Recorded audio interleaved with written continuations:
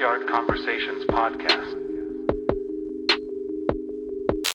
Welcome back, guys, to another episode of the Backyard Conversations podcast. On this podcast, we like to talk about stuff that's maybe hard to talk about, stuff that needs to be talked about in a way that will edify you and edify your spirit, nourish your soul, and that will hopefully address the issues that we face today as youth and young adults. And today, we're going to talk about, personally, I chose this topic out, and I wanted us to have a little possibly debate. I don't know how it's going to go because they don't know exactly what's going to happen. But all right. We're going to talk about, the question is, can rich people enter heaven? Right?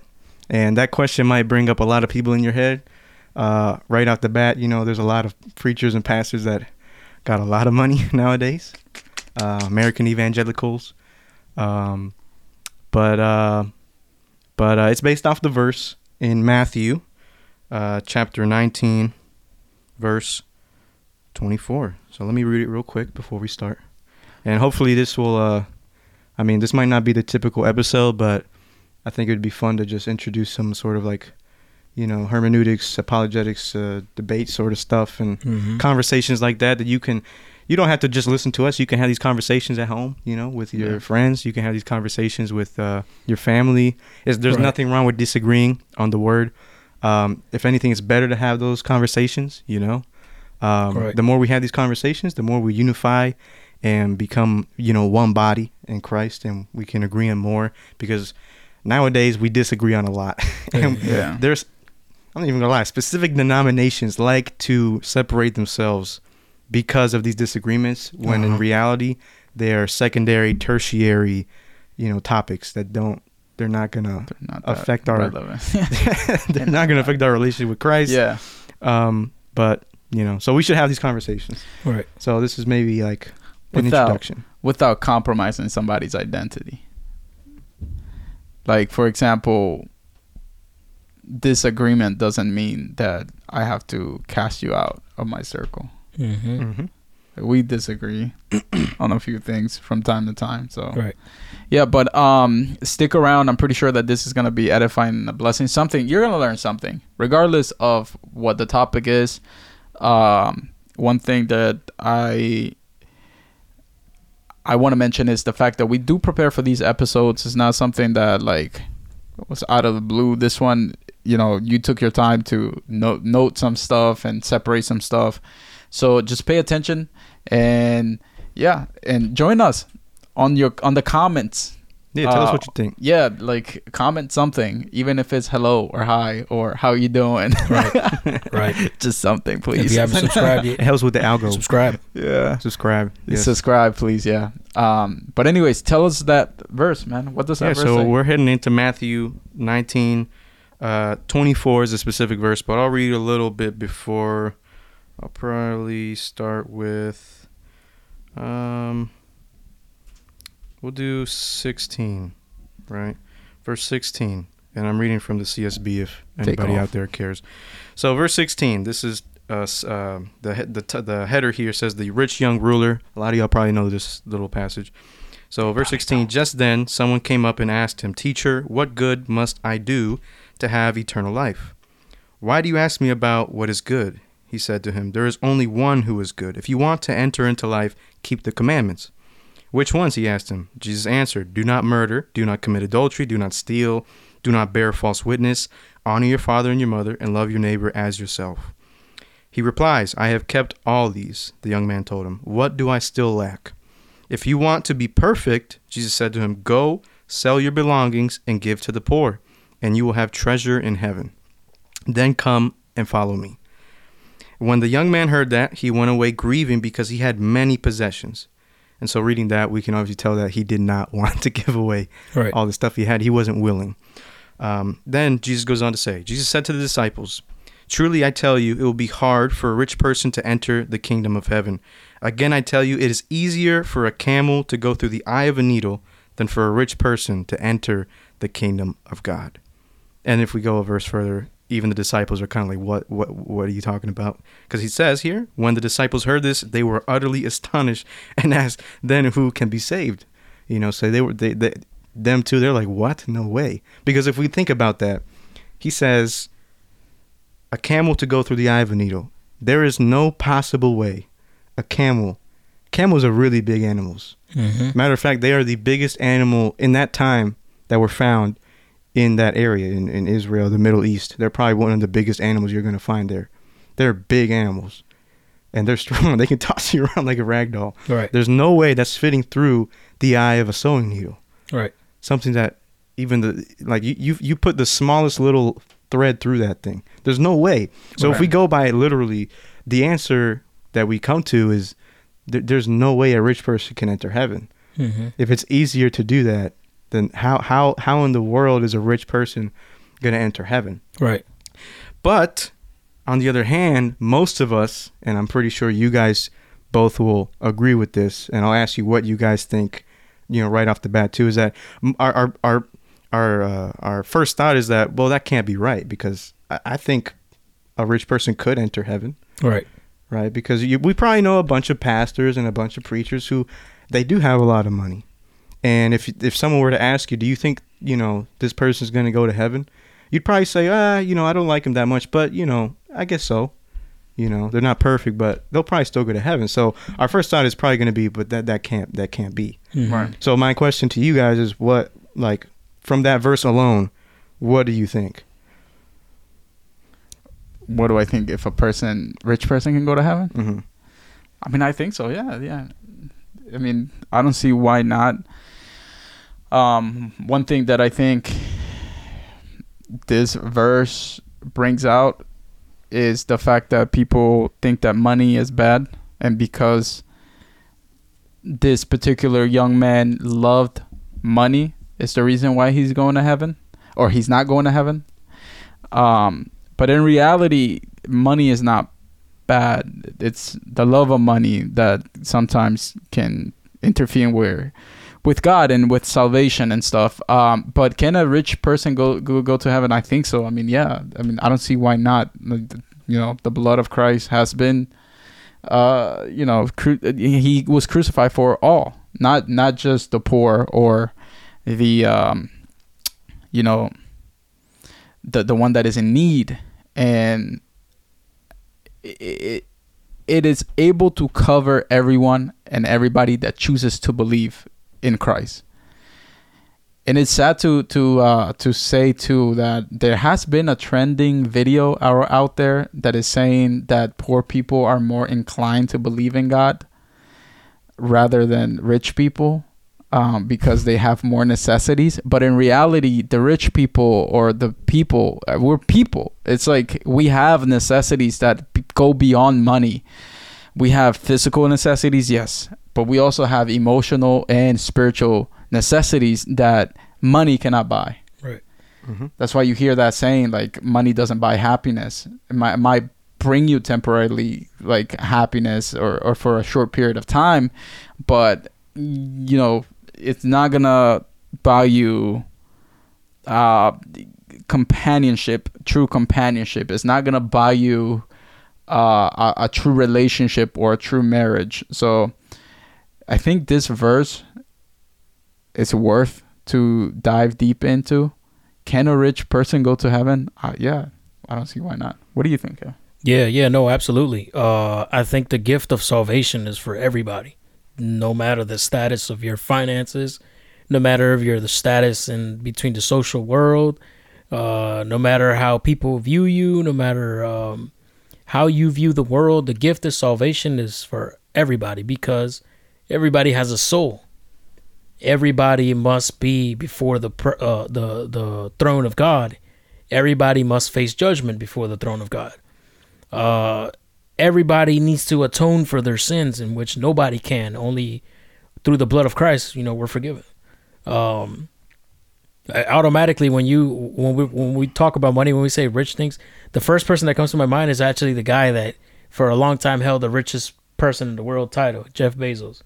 And I tried to think about him. Like, if I'm Jeff Bezos, with all the things going on in my life and all the riches and all the things that I'm doing, am I really thinking of my salvation?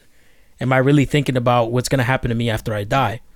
And I don't know about Jeff Bezos, but me personally, yeah, that's on my mind, because the sole purpose of us following Christ and following God and trying to stay faithful to God is because one day we want to be with him. But I kind of understand why, Jesus would say that.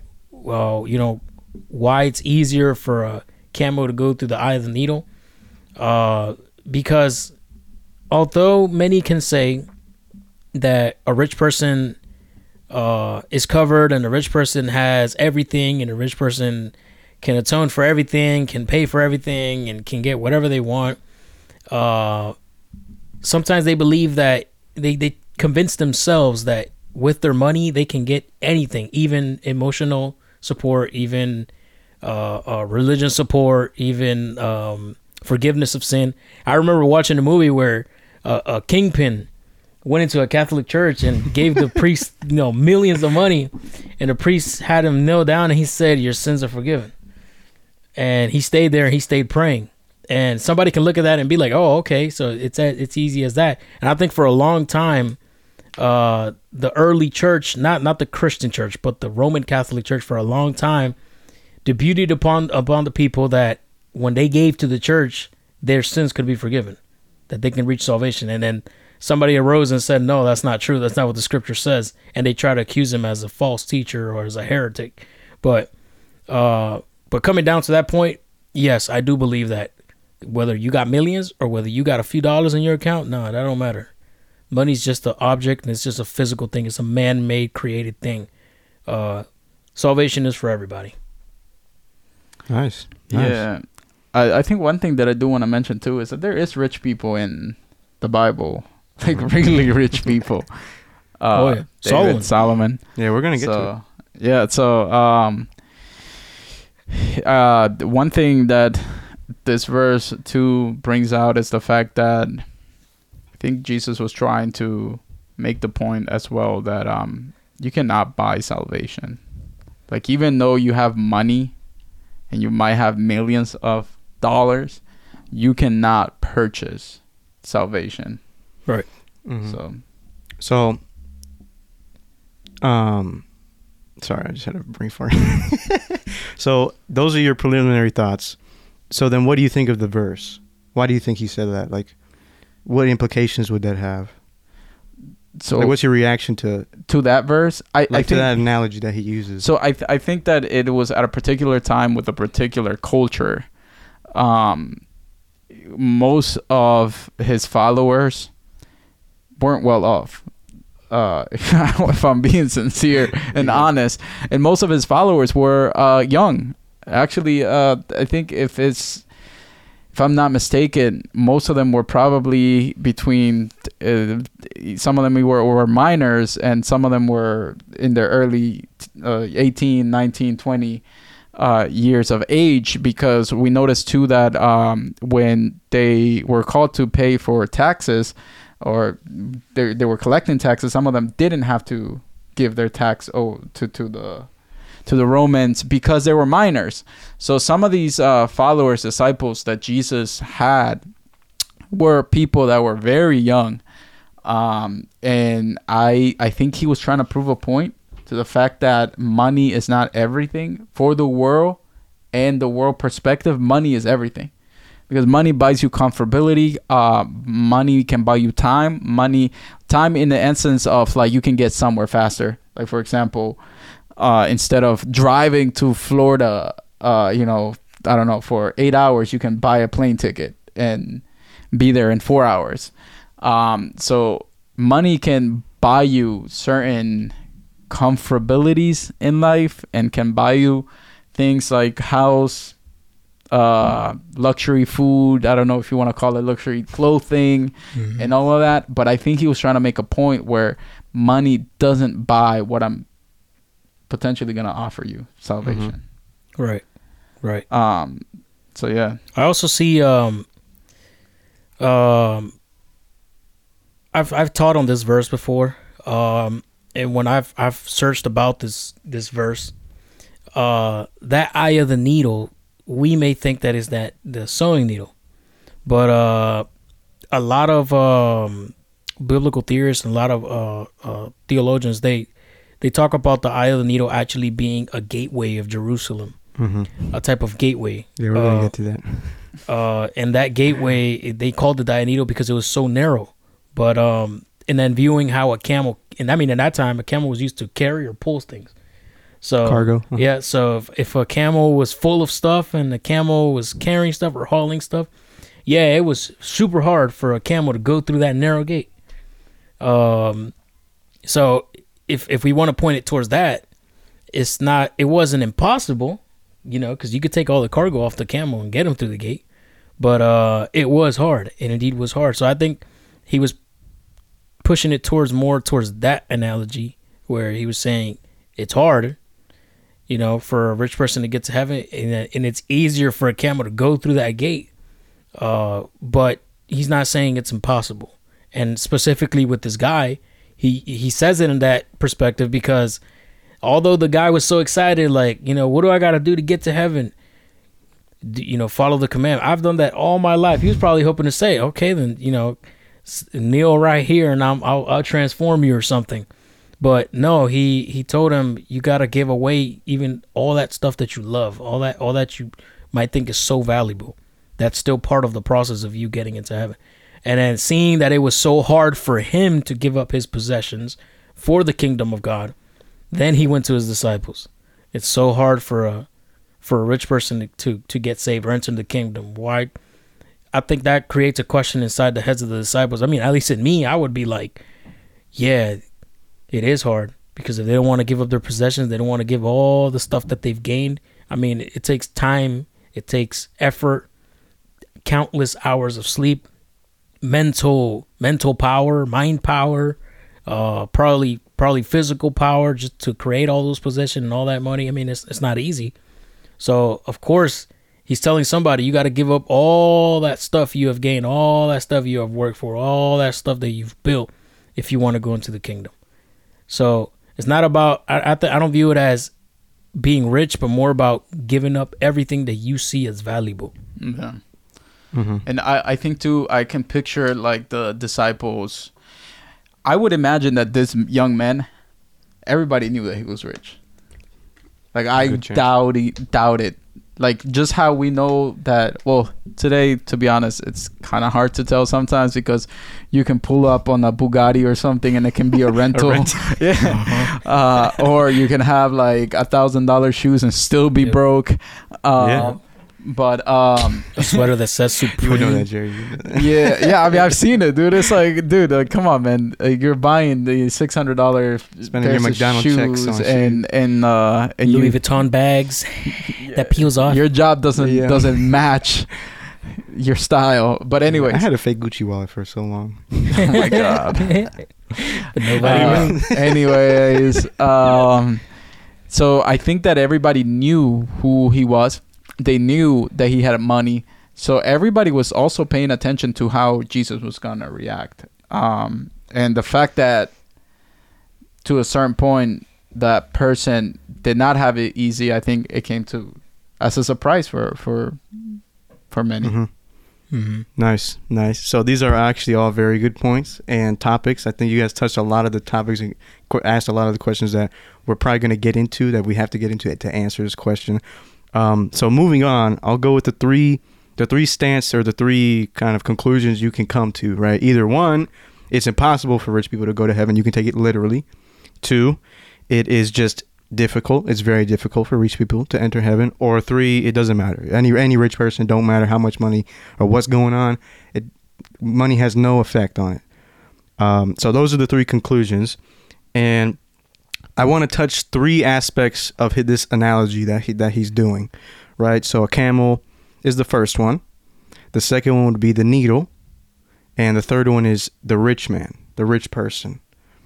And so sort of going into that, Kevin, you already touched on the needle a little bit. Like, is it really a needle? So we're going to start with the camel, the first one. Mm-hmm. So is it really, or you know what? How about we do the needle? Because that's the more popular one. You already mentioned it. Is it really a needle? Right? When we think of needle, we think of sewing needle, right? But is it literally a needle? What do you guys think? I know, Kevin, you said you don't. You probably think it's more of a gate. The narrow gate, yeah. What about you, Jerry?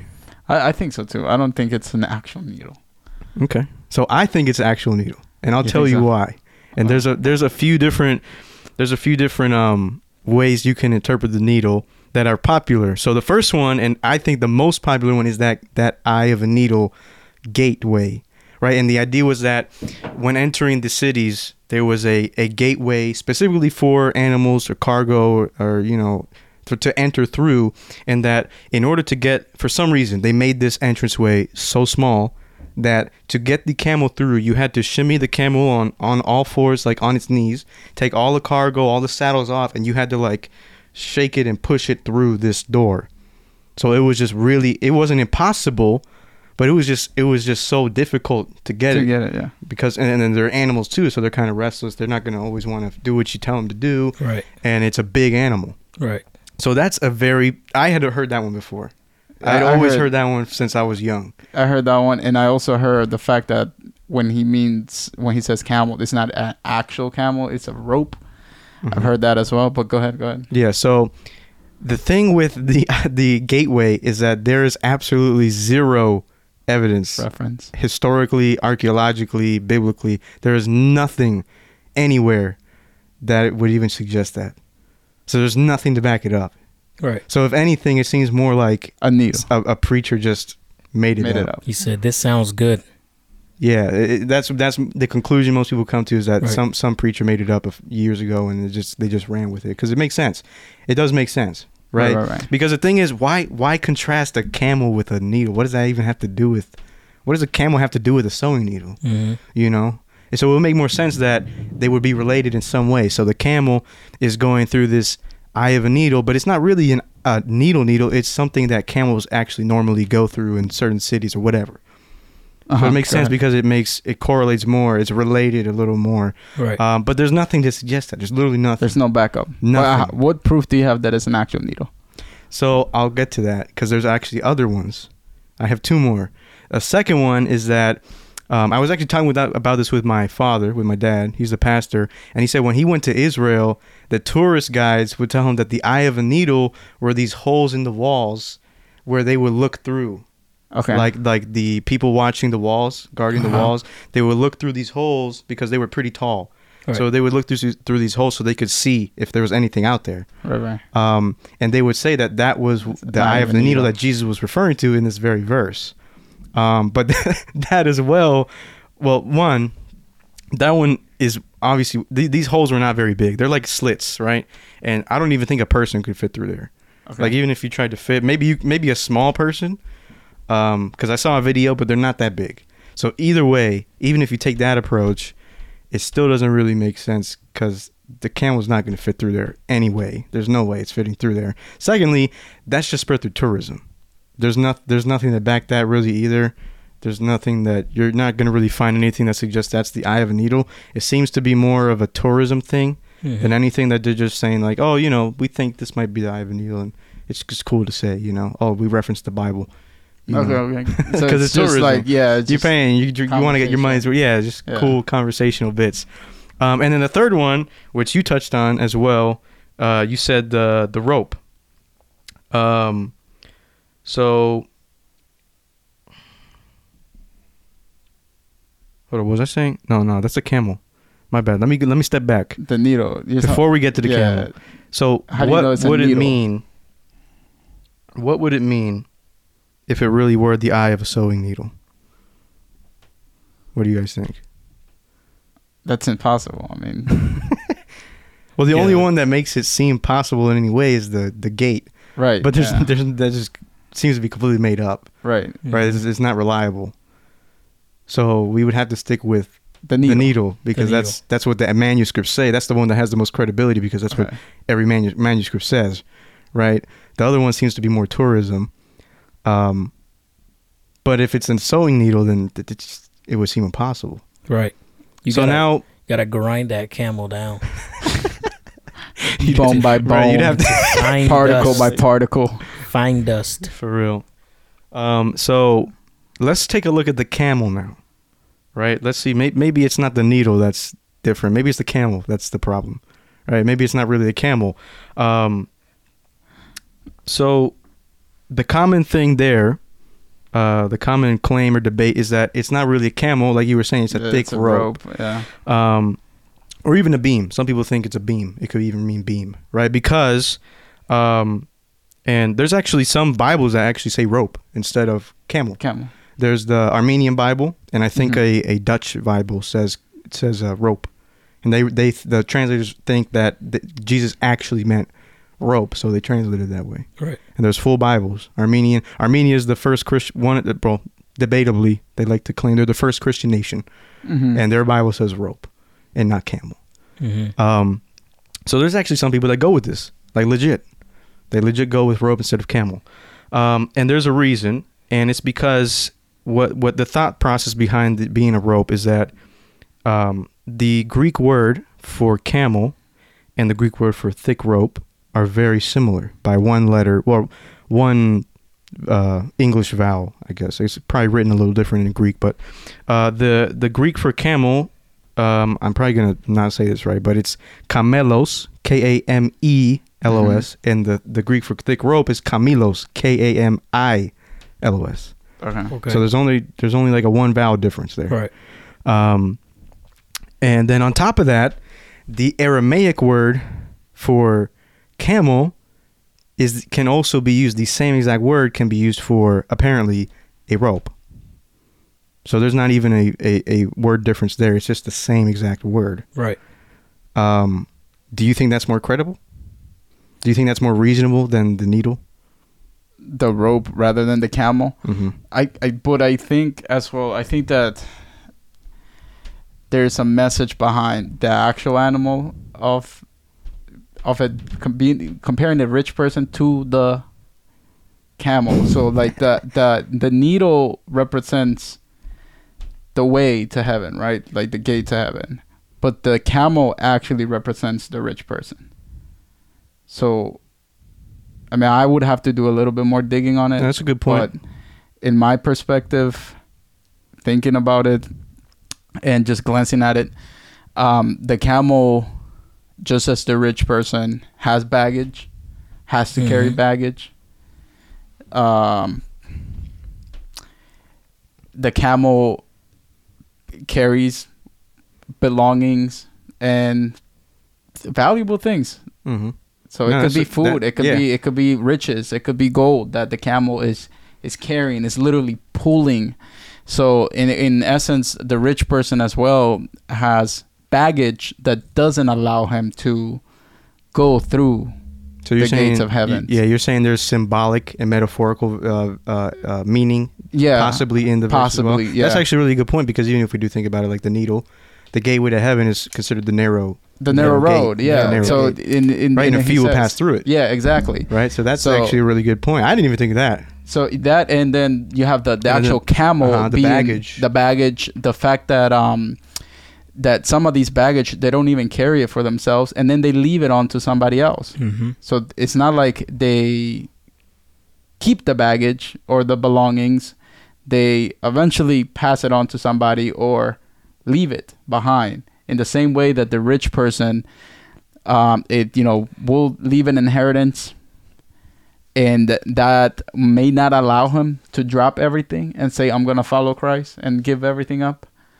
Have people depending on him, right? Or his life depends on him moving around, and he just can't follow Christ. Well, I mean, in the literal stance in that time. So, I mean, if we really want to dig into it, I mean, there's many ways to look at it. But tell us what you found. I mean, about the camel. Sure. So going forward, so the claims are, right, that it could have either been a scribal error, like maybe someone fat fingered the E instead of the I. Right. You could even say maybe they misinterpreted the Aramaic word that Jesus was saying. There's even a Catholic saint, I believe. I think I want to say Alexander of Cyril. I don't remember if it was Alexander or something like that, but he claimed that the camel was a term used by people who were experiencing navigation, right? For a thick rope that was used to tie the anchor of a boat. Right? So he claimed that it was camel, but the meaning wasn't a literal camel. Mm-hmm. It was a thick rope. So he's not saying, oh, they miswrote it and it was really rope. He's saying, no, it was camel, but it meant rope. Right. So he took it a step further. He was like, no, both. So he's not very clear. Yeah, so it's like a fusion of the two. Yeah. But the things with those claims, right, is that one, Matthew and Mark, they both read camel, which is something to consider. They both wrote camel. There's not a difference there, and they're two different accounts of the gospel. They both wrote camel. They didn't write, one doesn't say camel and the other says rope. There's nothing like that. They're the same. They're the exact same. So the claim that it was maybe like a misspelling or maybe they misunderstood doesn't really, it kind of falls through. And then you have to consider as well that, if Matthew and Mark did really write these books, they weren't writing them at the moment. They took the time one day to think back and recount. Right. And so they had time to think about this. They had time to consider, if gamla, which is the word in Aramaic for camel, if that did he mean camel or rope? Right. They had time to think about that. But they both said camel. Yeah. They put camel down. Yep. And then if you go a little further, even that word for camel in Aramaic, there's from the research I did, I found almost no uses of it for rope at all. It almost always, like 99.9% of the time, means camel. So either way, it just would have been weird to use to say rope. And plus, if you look at if you're trying to say it's a scribal error, I mean, these scribes they go through lots of training. Yes. And the oldest manuscripts we haven't changed, right? We still see camel. And if you look at your Bible translations that try to use the oldest manuscripts, the NASB or the CSB or whatever translation you want to use, they all say camel. Mm-hmm. Yeah. So all of these claims that it really is a rope, kind of, there's no. If you think about it and you do the research, there's no backing to it. It just doesn't really make sense. The only one that you can maybe fit in is that it was camel, but he meant a rope. But at the same time, I don't know, like that one just doesn't. It doesn't seem right to me. Yeah. Either way, like even if it was a thick rope, what if it was? If we think about it, a thick rope used to tie an anchor to a boat. Yeah, that's a thick rope. It's still impossible. It's still, there's no way there's not a needle that exists to put that thing is like, maybe like those ropes are thick. Right. Yeah. Right. There's no needle that exists. That's there's no point of putting that through a needle. Right. So it's still impossible. It still doesn't make sense. Jesus knew Ant-Man. Jesus knew Ant-Man. So I like to go with it is a camel and it is a sewing needle. So literally, it is a sewing needle. I think. How big were sewing needles back then? I mean, we have different sizes of sewing needles. Yeah, we do. I don't think they were big enough to fit a rope that size, though. I don't think. What are you going to sew with ropes that thick? Yeah. And either way, I don't think you can make a sewing needle the size of a camel either. So it just doesn't make sense logically. So now we're gonna go to what Scripture says. We're gonna let Scripture interpret Scripture the way Ruslan likes to say all the time. And going that route, we're gonna look at the rich man now. Did he mean rich man as in material wealth, or did he mean something that was a deeper issue of the heart? Which is where I think the deeper conversation is. I don't think the issue is what material, the camel or the needle.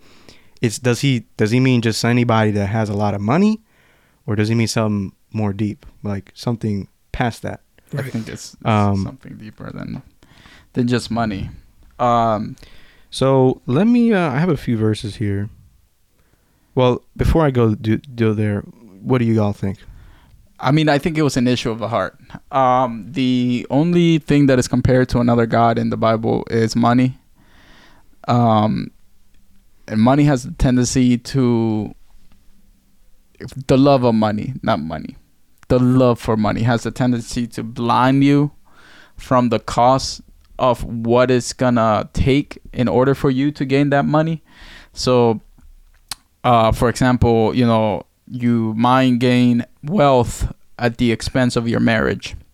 You might gain wealth at the expense of your children.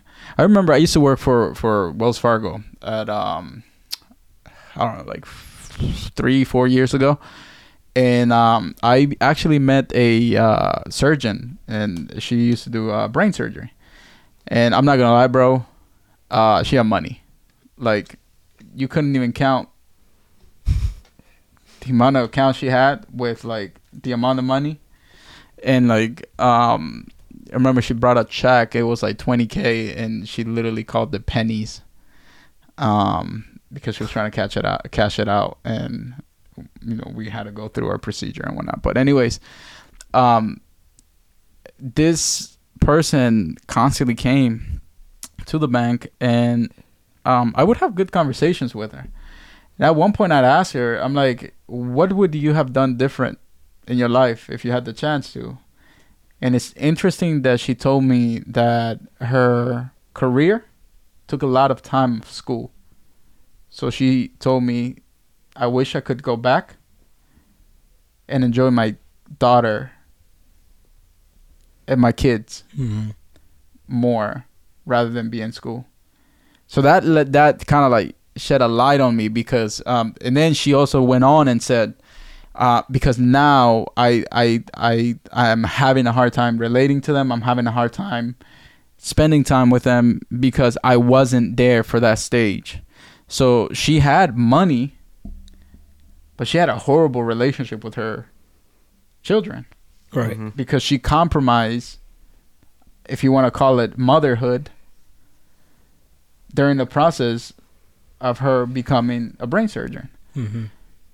So I think it's the issue of this is deeper. What Jesus was trying to emphasize is deeper. It's not just talking about, riches and having possession. Because at the end of the day, like, I know that God wants to bless us. Right. And in fact, I strongly believe that one of the things that needs to take place in order for us to start making changes in this country and in this world is for the children of God to start gaining wealth and being able to fund and support things that do matter for the kingdom and are going to impact society. So even in the like music industry level and all of that. So it's a deeper issue. It is something that has to do with the heart. It has to do with the love of money. And it has to do with the fact that when we do love money, we compromise valuable things that will cost us salvation. Money can cost you salvation. If you don't believe me, read that verse again. This rich person walked out without salvation. He walked out without salvation. He did all those commandments. Yeah, he was a good person, but didn't want to drop the possessions, the love that he had for money. And to be honest, if I really think about it, we have the story of Job, okay, where he lost everything, but then he was repaid double. So when my father is so good. I know that God is good, and I know that when we decide to put him first, and there's a Bible verse about this, is to seek the kingdom of God first, and everything else will be added to you. So I would strongly believe that if this young rich man would have dropped everything, I would have not been surprised that he would have became even more wealthier in the upcoming years. I wouldn't be surprised that he would have gained a lot more wealth, because then your heart will be in a good stage and will allow you to even further, expand your wisdom and your ability to connect with the Creator will enhance your wisdom and enhance, certain things. That happens when we come to Christ. Like, our wisdom expand, our ability to think, acknowledge other is also expand. So it's not only about money, it's about the love of money that Jesus was trying to address. Right. But I feel like I'm doing a lot of the talking, so. That's good. That's the question. So you good? Yeah, I just want to touch bases on this because a lot of people, when they try to mix finance or money with Christianity, the first thing that comes to mind is prosperity. I just want to touch something out there. We're not teaching a prosperity gospel when we talk about this because, number one, there's no such thing as a prosperity gospel. The gospel is just that Jesus came and died for our sins and his blood pays for our sins, and through him we have a way to the Father. That's the gospel. Mm-hmm. Prosperity is biblical, though, meaning that when you come to Christ, the things in your life that you are lacking in, he gives you.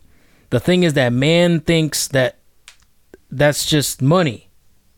That's just finance when it's not that. Many people have money, but they don't have hope. They don't have joy. They don't have peace. They don't have emotional stability. They don't have stable relationships. That those different aspects and those different benefits, you can reach that in Christ.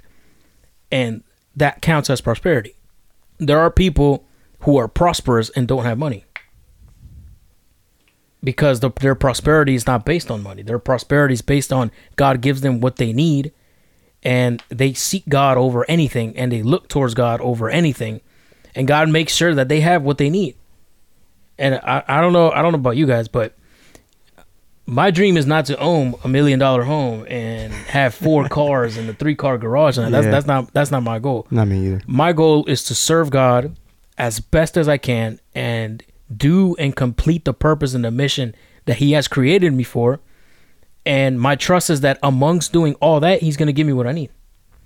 Yeah. And that I'm going to be good, and that my future kids are going to be okay, and the kids of my kids are going to be okay, and my descendants are going to be okay. That's my hope. That's my faith. And I think that's the prosperity the Bible gives you. If you believe in me, if you trust in me, if you seek me first, I'll make sure you have what you need. But mankind is greedy, and mankind, making 100,000 a year is not enough. They want 200,000. When they make 200,000, they want 300,000. Mm-hmm. And for this rich man, he wanted to carry both things. I follow the commandments. His hope was Jesus is going to say, "Okay, I'm good. You've obeyed the commandments, and that's all you need. And like I said before, let me transform you right here." That's probably what he was hoping for. But probably what he was looking for was that he's able to humble himself in his heart, able to humble himself in his possessions, because maybe his heart was inclined to his possessions. And maybe he's not talking about the actual possessions that he has, but the inclination of his heart. So I believe that when he's saying that, it's hard for a rich man to enter the gates of heaven is simply because most rich people are inclined to their positions. They're inclined to what they have. They're inclined to the physical things of this world. But there are rich people who are not inclined towards that. There are rich people that have so much, but their inclination is totally towards God, to their family, to their friends. And they say, the day tomorrow I could lose all of this, and I'm going to be okay because I trust God. And at the same time, there are those people who don't have nothing, but their inclination is towards money and they don't have nothing. And it's towards money and they don't have nothing. And even though they don't have, and even though they're regular people like you and I, and they can go to church and they can read the Bible and they can worship with you, but because their heart is not inclined to God how it's supposed to be, they're not going to reach salvation. They're not going to get there. It's not because salvation is not available for them. It's just because they're not looking for it. They're not wanting it. They're not living for it. But yeah, man. Nice. Yeah, I think those are actually really good points to bring up because we're looking at scripture, and I'm actually going to touch that too. You brought up Job. I was actually going to bring up Job. So let's look further into that. I think we're going in the right track. So, so let's go. I guess I'll stick with Job before I do anything. If we look at Job, like you guys were mentioning, there are, like Job was blessed with twice as much as he had. And right. You were saying you think if that rich young ruler had given all he had, he would have been blessed with even more. Mm-hmm. I believe we have a Father in heaven who loves to bless his children. Yeah. Right. And so to think that a rich man could never enter heaven no matter what, it just doesn't make sense to me because, there's no promise in the Bible that we're going to be prosperous or wealthy, but I know God, he enjoys blessing us. Mm-hmm. He enjoys. I believe that. And if we look at Job, it says that even before all the events of that book happened, he was blessed. He had a hedge of protection around him. He was a wealthy man. He had a wife and kids. You know, everything was going good for him. And the Lord was protecting him. Yep. God was protecting him. So looking at that, I mean, it would seem to be at least that Job was a man that probably would have entered heaven, maybe, you know? Yep. I believe that story really happened. Some people think it's metaphorical. I think it really happened. And if Job had died right there before those events, I mean, it seems like it points to the fact that God was pleased with him. Right. Yeah. He was happy with him. So he was wealthy. Mm-hmm. So if we take the approach and the view that no rich man can enter heaven, so why was God happy with Job? You know, in the Bible, he's the only man besides Jesus that's called pure and unlike no other man. Like, for God to say that, not a man, for God himself to tell the devil, have you touched my servant Job? There's no man like him on earth, pure, and his heart is mine. For God to say something like that to a man, I mean, how good of a person do you gotta be? What do you gotta do to be a good man like that? And he was rich, so we cannot deny the fact that you could be rich and still be a servant of God and looked with grace upon God. You know, that man was pure. Mm-hmm. Do you think there is I don't know what to call them, but do you think there's like standards that God has placed on the earth? Like, for example, the air that we breathe is a blessing. Yep. But it's not preserved only for Christians. Mm-hmm. It's preserved for the whole world. Mm-hmm. And if you actually start looking at testimonies of hell, all the blessings of God, they're not in hell. Mm-hmm. And one of the things that people describe is that it's hard to breathe in hell. Mm-hmm. Just to give you an example, the sun goes up and down, and it's a blessing. Mm-hmm. But it's a blessing that is upon the whole world. It's not only God's children. Yeah. So if you work hard, you're gonna harvest. Mm-hmm. And if you work really hard, you're gonna harvest more. So it's a law that it's engraved in humanity. Like, these things are these things are things that have been established and have results. And the reason why I'm bringing this up is the fact that this particular scripture, sometimes it's taken to a point where Christianity has viewed rich people the wrong way, I would say. Yeah. Like, oh, if you have money, some people literally think no rich people can go to heaven. Yeah, or some people think like, oh, like you have a certain attitude, or you have you're stingy, or you're prideful because you have money. Mm-hmm. So it's good that we're having this conversation, because number one, it's gonna widen our understanding, but at the same time, it should encourage us as well to understand verses like this, so that we can have a better perspective of how our Father operates and what He really meant. Yeah. So what were you gonna say next? Apart from what we were talking about. Yeah, so there's a few scriptures, but you made a good point. There is value in these conversations. That's the point of this episode. We already debunked Kevin on the gateway, so I was on that the same boat too. I was in between, because I've heard and seen both perspective, I would say. But yeah, your points are really good as well. Yeah, no, it's good to have these conversations, look into it. But moving forward, so we can make good time, I want to read, like I said, scripture interprets scripture. So let's read, let's go to Luke. We're going to read, I think there's 2 scriptures in Luke that we're going to read. So the first man is the story of the rich man and Lazarus, which a lot of us already know. And this is tied up to the verse in Matthew, right? Pretty much, yeah. All right, go ahead. So, actually, do one of you guys want to read it? I don't have my Bible. Hold on. Luke 16. Is this the story of the rich man and Lazarus? It is, yeah. I just said that. Yeah. Anyways, I'll read it real quick. There was a rich man who would dress in purple and fine linen, feasting lavishly every day. But a poor man named Lazarus, this isn't the same Lazarus that resurrected. Right, that's another but one. this is different. Just Lazarus. an FYI, yeah. Covered with sores, was lying at his gate. He longed to be filled with what fell from the rich man's table. But instead, the dogs would come and lick his sores. One day, the poor man died and was carried away by the angels to Abraham's side. The rich man also died and was buried.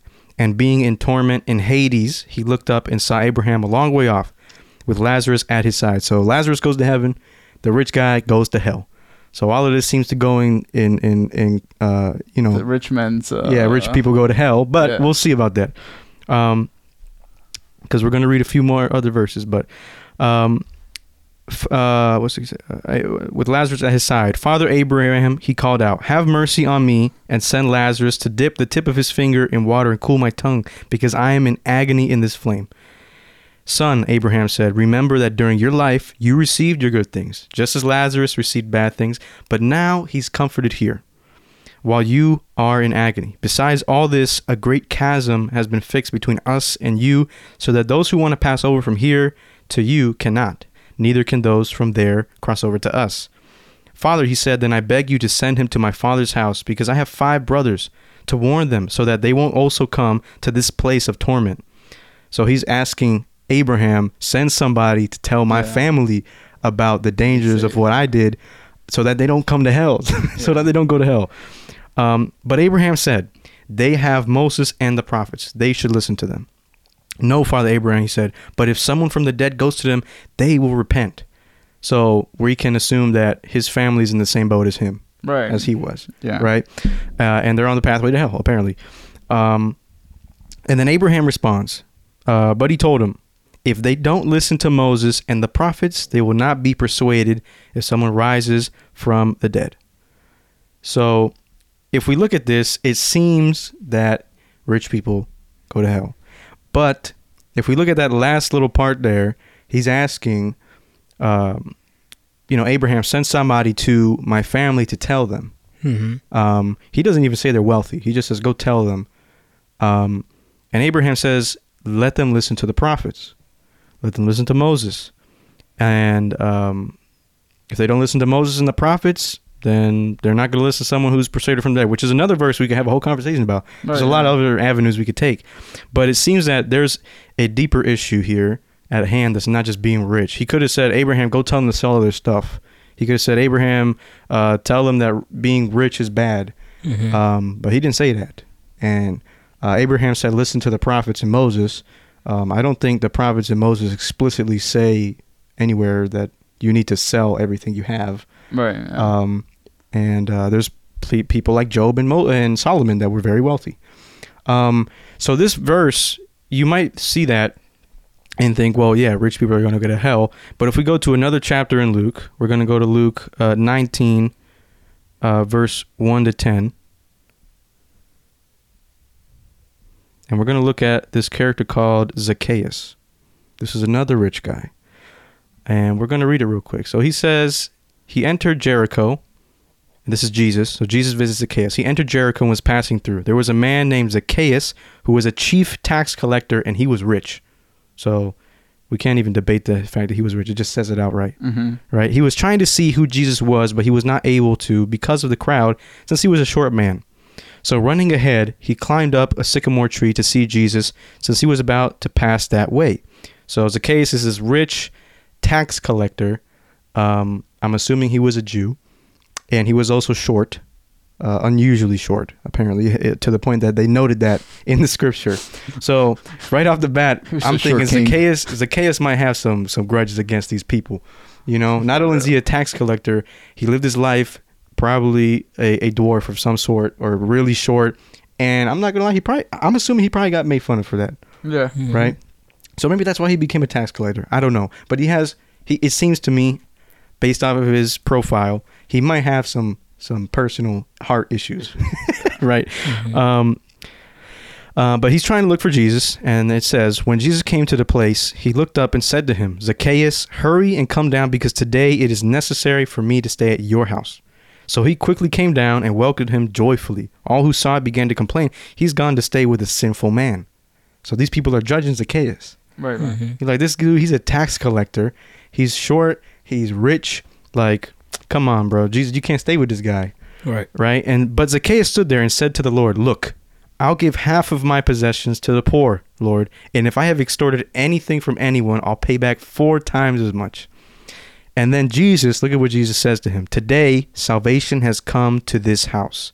Jesus told him, because he too is a son of Abraham, for the Son of Man has come to seek and to save the lost. So notice, Zacchaeus doesn't say he's going to give everything he has to the poor. He says, I'm going to give half. Yeah.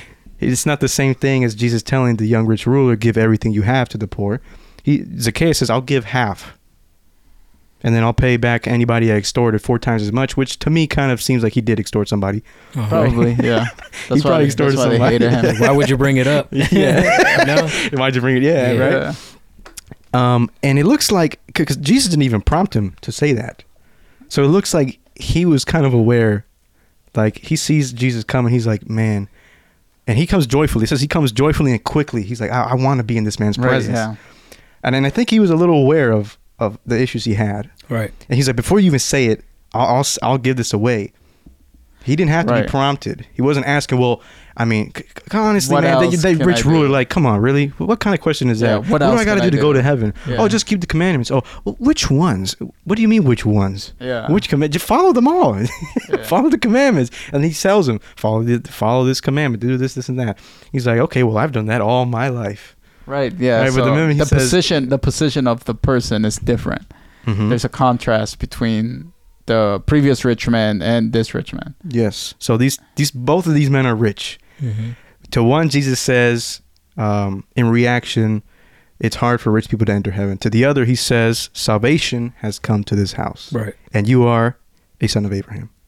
Right? For the Son of Man has come to seek and save the lost. So one's saved, the other's not, but they're both rich. Yeah. And Zacchaeus doesn't even have to give everything he has. Only half. Yeah. Right. So to me, it seems like I don't think Jesus really cares about the money. No. I think he cares about the attachment to the money. Right. And Zacchaeus was quick. He was like, you know what? I'll do it. I don't even care. You don't even got to tell me. And he entered heaven. So based on this passage in Luke, it seems that rich people do go to heaven because a rich man just gained admission to heaven. To think, you're bringing this up, and to think that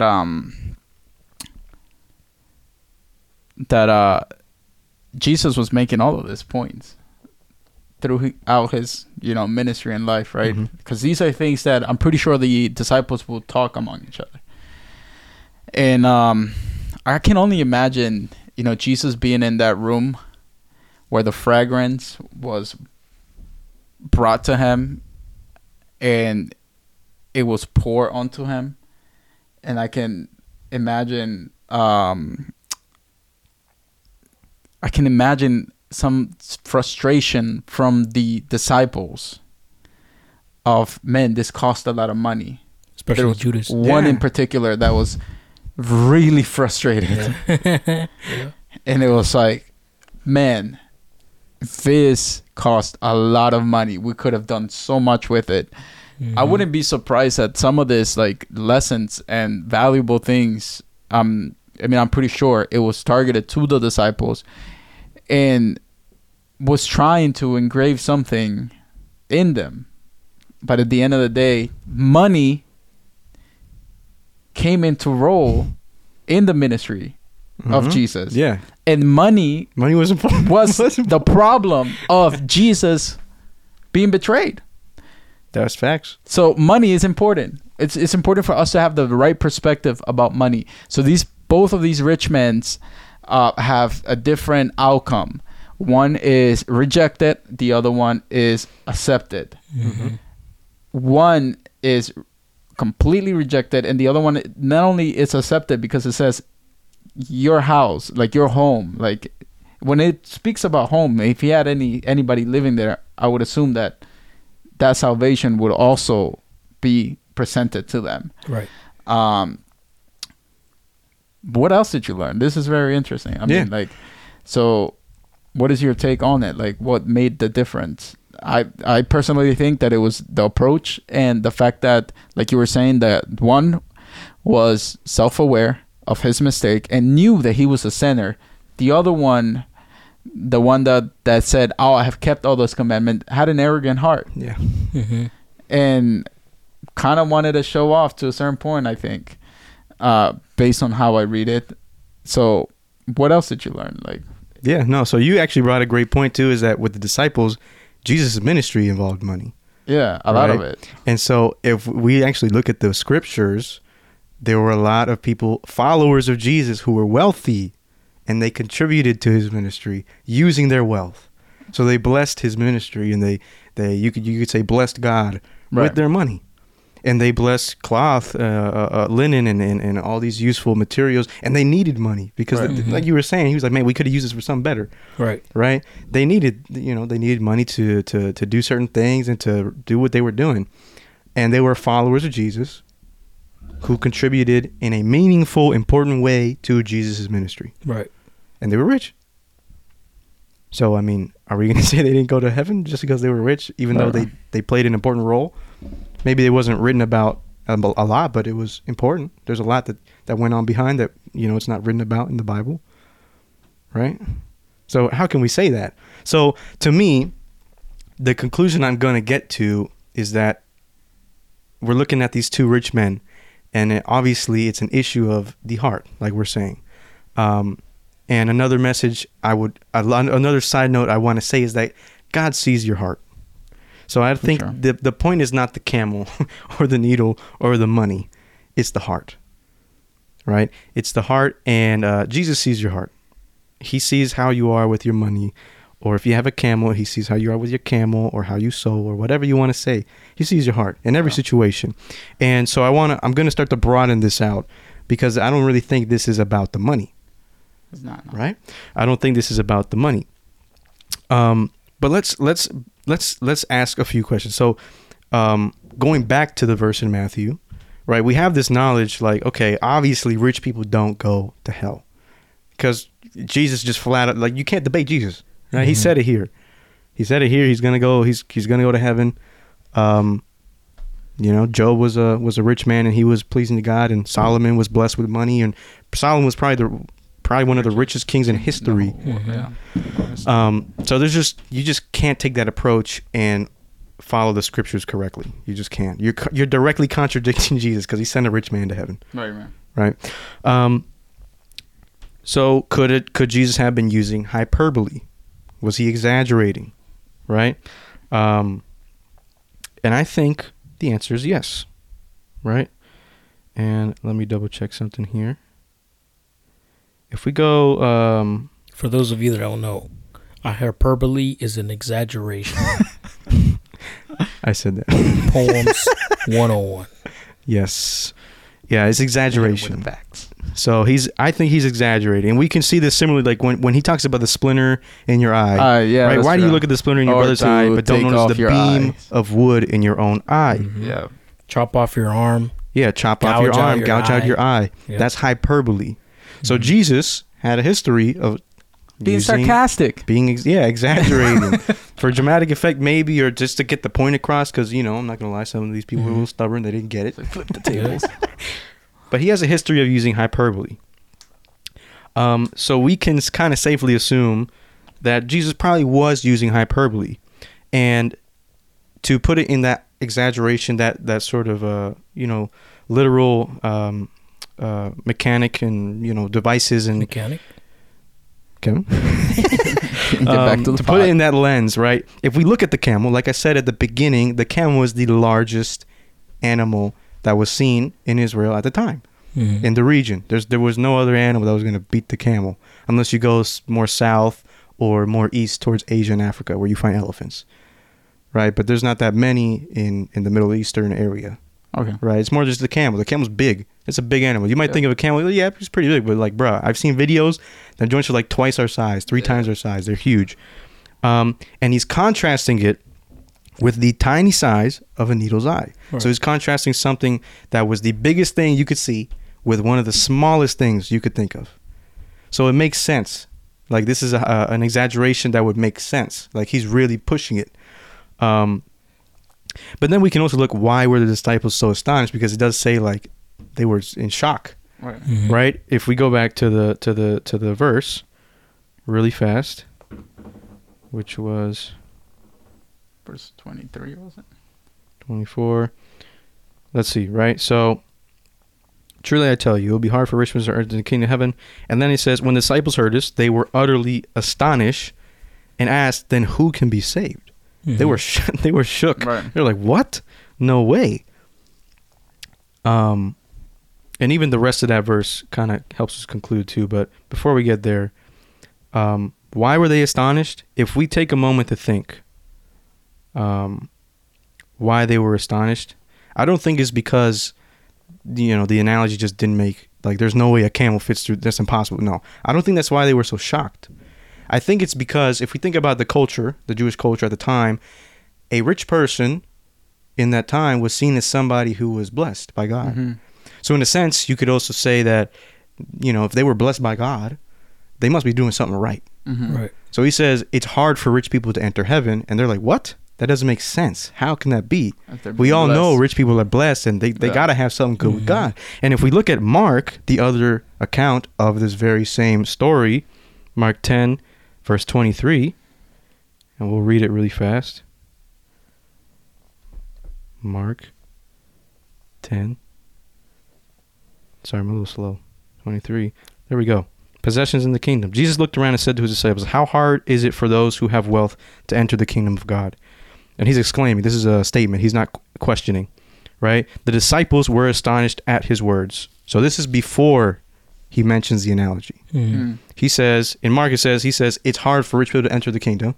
And then they were astonished. And then it goes on to say, again, Jesus said to them, children, how hard is it to enter the kingdom of God? It is easier for a camel to go through the eye of a needle than for a rich person to enter the kingdom of God. So they were astonished before he even mentioned the camel and the needle in the kingdom of God.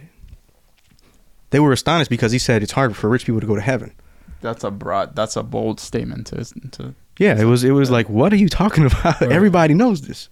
That just doesn't make sense. How can they be blessed and not enter heaven?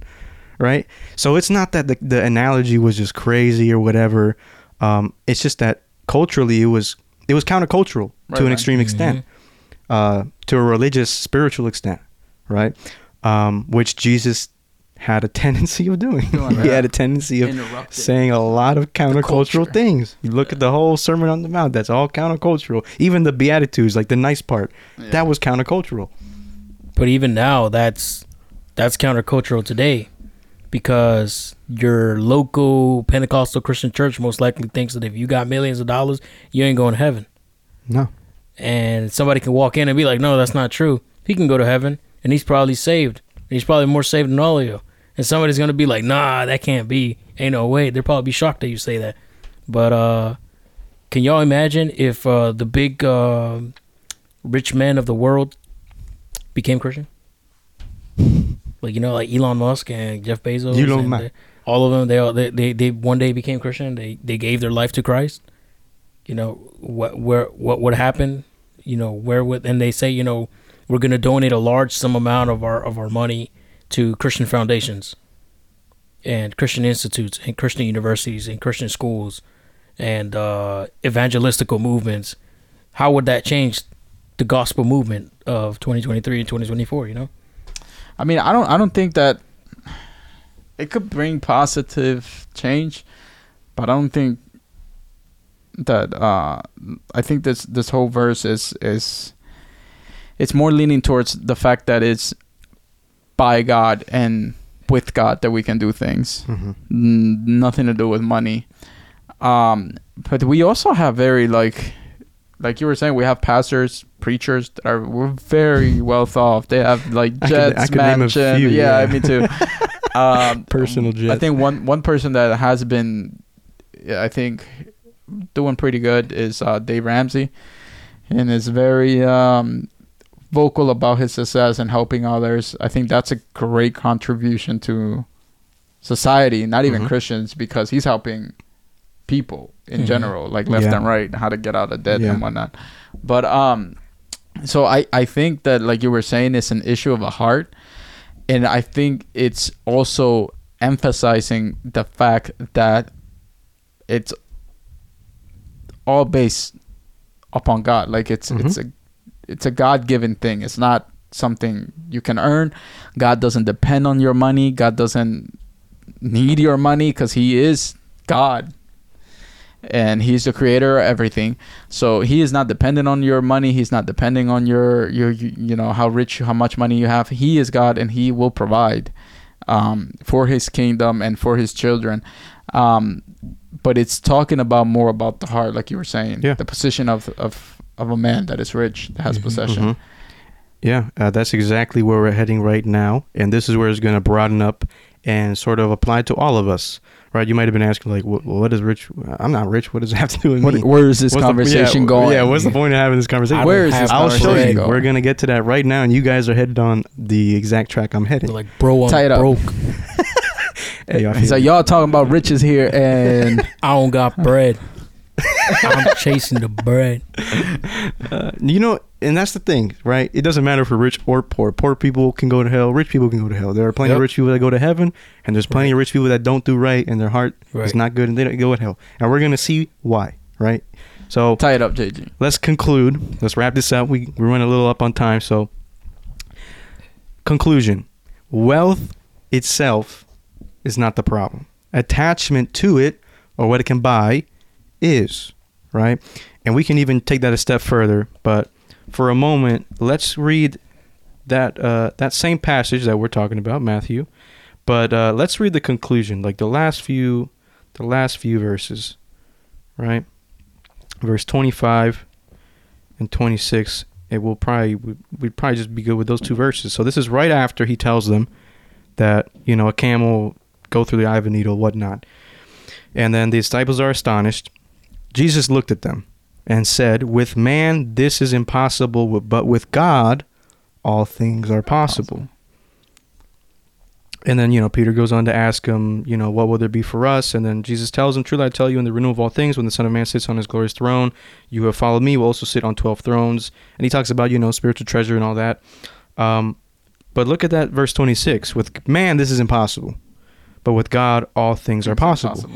Right? And this is in a reaction, then who can be saved? Right? And so his point with all of this, you know, maybe it's a little harder for rich people to enter heaven because, you know, they have an extra vice or whatever. But that's not the point. It's not the money. It's that with man, it's impossible. What your money can buy is not going to get you into heaven. Right. What talent you have is not going to get you into heaven. It doesn't matter how good you are, how strong you are, how fit you are, how good you voice. Look. Yeah, how good you can sing. It's not going to get you into heaven. You can so the greater message is that no one, not rich men, nobody, no person on this earth can be saved by their own works. Right. And right, that ties into our you know, saved by grace theology. Yeah. Right? We don't believe in salvation through works. It's through grace. So nobody can buy their way into heaven or work their way into heaven. Not through money, skills, talent, intellect, good looks, none of it. None of it's going to get you in there. Right? And if we look at that young rich ruler, he kind of was like, oh, yeah, I hold up all these commandments. I have been doing it my whole life, which I doubt. I doubt he's been doing it his whole life. Yeah. You know, he kind of had this, like you were saying, he was a little arrogant and prideful in it. And I know you lusted, you liar. So God was like, go sell all your stuff. Go sell all your stuff. And he was like, nah, I can't do that because maybe he built that wealth. Right. He's like, I did that. How can I give that away? No. He couldn't put himself to the side. He couldn't put what he did to the side. He couldn't put his works and his possessions to the side. Right. So on the other hand, what are the implications of thinking that no rich man can enter heaven? Obviously, we think that's incorrect, and we think there's some issues with it. But what are those issues? If we were poor, us three, would that somehow make us better than the rich man next door? I mean, somehow, I'm pretty poor. Who is wealthier? No, right? No. It doesn't make us inherently any better or worse. It doesn't make the rich man who's wealthy better than us because he has more money. Right. It doesn't make us holier or more worthy of heaven because we're poor. We obviously don't believe that. And I hope most people don't believe that. So Poverty doesn't give us holiness or piety. This would be pride. The same exact thing that the young rich ruler seems to have. The same thing that the rich man named Zacchaeus did not have. Let me drop a bomb. Some of the poorest people are the most prideful people. Yes. It's true. Little Kim Kardashians. Hey, yo. And little Jeff Bezos. Bro, you are they have so much pride, dude. It's sometimes like, for example, there's some people that I know for a fact that would lose their head if they were to be able to afford certain things. So and then I would even ask a question like, with with us talking about poor and rich, do you think that there's a possibility that some people doors don't open because God sees that if he does open that door, they're gonna lose themselves? Absolutely. Like I said, God sees your heart. Right. No matter what you try to do to pretend it's not there, he sees what your true intentions are. He sees your feelings. He sees every emotion. He sees what you keep and what you don't keep. So to all my teenagers out there, stop trying to make it rapping from day to night. You know, I was gonna say that applies to specifically young people, because a lot of kids see Stop these rappers trying to be and they're like, man, look at all that money he got, because that's what they glorify. Yeah. So I mean, it's gonna cost you hard work, man. The probability of you making it from day to night, it is high. Most of the rich people out there, they work and they use time as their advantage. They put in work. Statistically speaking, you can look at the numbers. You can look at the numbers speak louder than words. Look at the numbers. Do your research. It is very low percentage of people who made it from day to night. It is very It's like less than 0.1% percentage. Yeah, the people who are wealthy, they grind, they spend time, they took advice, and so on. I hope that in the future, I mean, we can testify about it too. Unless you're a contestant for a game with Mr. Beast. Yeah, Mr. Beast. We got my man's Kevin over here trying to make it on one of Mr. Beast's videos. He needs trying to encounter him at Walmart. Find him at Walmart. You catch him buying all the chocolate at Walmart. He's like, is anybody recording? But yeah, man, this matters, and your heart has a lot to do with the way life is gonna play out. And so tie it up, JG. Yeah, wrapping this up. I understand where the sentiment comes from of like, there's no way rich people can come there, because it's easy to judge wealthy people. It's easy to judge anybody, really, and just kind of like make assumptions or want to lean towards certain views that are negative and detrimental to that person, specifically to wealthy people, for example. But at the same time, that negative view of judging wealthy people for having a vice or a distraction that, oh, I don't have that distraction, I'm not consumed by money. The rich young ruler walked away from Jesus, unable to take the leap of faith required to really follow him, to really enter heaven. But question for everybody here watching, what in your own life is preventing you from taking the same leap of faith? What in your own life has the same hold on you that money had on that rich young ruler? It doesn't have to be money. It's not an issue about money. So ask yourself that question. Is something really holding me? But like, if Jesus told me to let go of this thing, would I do it? Because I guarantee you there's a lot of us that will, probably all of us, that will say, yeah, there probably is. Yeah. So it's not about the money. So let's not judge wealthy people, and let's not become prideful in that aspect, right? It's someone who loves the world will not enter God's kingdom. It's not money. It's the material things on this earth, right? And it's not that the stuff on this earth is not good, but it's putting that over God, choosing that over God, over Christ, because he gave everything for us. Right. He gave everything. He gave his life. He said, I'm going to put away my holiness. I'm going to put away the fact that I am God and I don't need to do this for you. I'm going to put that to the side for 30 something years. and I'm going to live the life you guys could never live and do what you guys could never do just for y'all. Because I love y'all. Yeah. Because I want the best for y'all, and I created y'all to be loved by me, to have a family. I give y'all roles. I tell y'all to evangelize, even though I don't need you to. I don't need you to evangelize for me. I don't need you to go out and pray for people for me. Right. I already know what they're going through. Yeah. But I want you to be part of what I'm doing. Mm-hmm. And this is all of a message of love. So the problem isn't just money. Don't look at this verse anymore. Next time you talk about this with your friend or somebody, don't think of it about money. It's not about the money. And if we go to 2 Timothy, there's a small example. This is Paul writing to Timothy. 2 Timothy 4:10. Timothy was a youth. Right? So Paul says, this is the end of the book of 2 Timothy. He's writing out to people. He says, make every effort to come to me soon because Demas has deserted me. So this is somebody who was with Paul, and he deserted him. It says, since he loved this present world. And he left. Right? So he was not willing to pay the cost. He wasn't willing. Because he loved it. He doesn't say money. He says the world. The world. Yeah. The world. And the world is a lot of things. So what does the world mean to you? Is my question. What is that? What is the world? What in the world to you is money, the way it was to the rich man? For some people, it might even be lack of forgiveness. Yeah, it can. Still holding on to their past. Still holding on to grudges. Still holding on to she hurt me, who hurt me, church hurt me. When the whole time God was trying to get some stuff situated in your heart. Yeah. Yeah, that's a good point. Yeah, so that's my conclusion. It's not money. It's much broader than that. Like we said, the world, and apart from that, it's a heart problem. Like what can't you let go? You know, if God were to tell you, could you drop do it? it? You know, would you drop it? Would you let it go? Don't be prideful. Remember, it's not through your own works. It's through the grace of Christ, through His blood. And that's the only way that it's ever going to be, right? So nothing that you do, no amount of pride, and nothing on this earth materially will ever get you there. Amen. So analyze that's the yourself. beauty of it.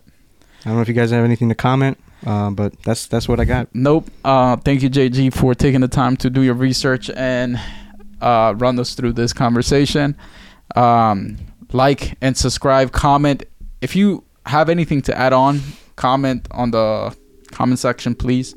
But we hope you enjoyed this episode. I hope, we'll catch you next time. Somebody rich was watching us and they can testify in the comments. Like, I have a lot, but I have things that are missing in my life that money can't buy. Please let us know in the comments. And here's an offering to the PYC podcast. I know. Patreon. It's like, no. Yeah, we do. You can listen to us on Spotify if you don't want to watch us. We on Spotify now. Spotify now, yeah. So if you don't want to watch this long YouTube video, you know, just listen to us, man. Just let it play while you cook, while you're working, while you're in the office. You know, just put a headphone on. Come on, man. It doesn't hurt nobody. sounds like like Kevin is reaching out a little too. Please. No. But anyways, guys, thank you for being with us. God bless. Stay strong. Hope y'all enjoy. Peace. Bye. See you guys. God bless. So don't throw the peace sign, bro. Eso está el diablo. Me lo dijo el ñato. Anyways, shall we start? Yes, sir. Are we recording? We are. Hold on, let me do some faces real quick for the thumbnail. That one was good. I'm not gonna lie.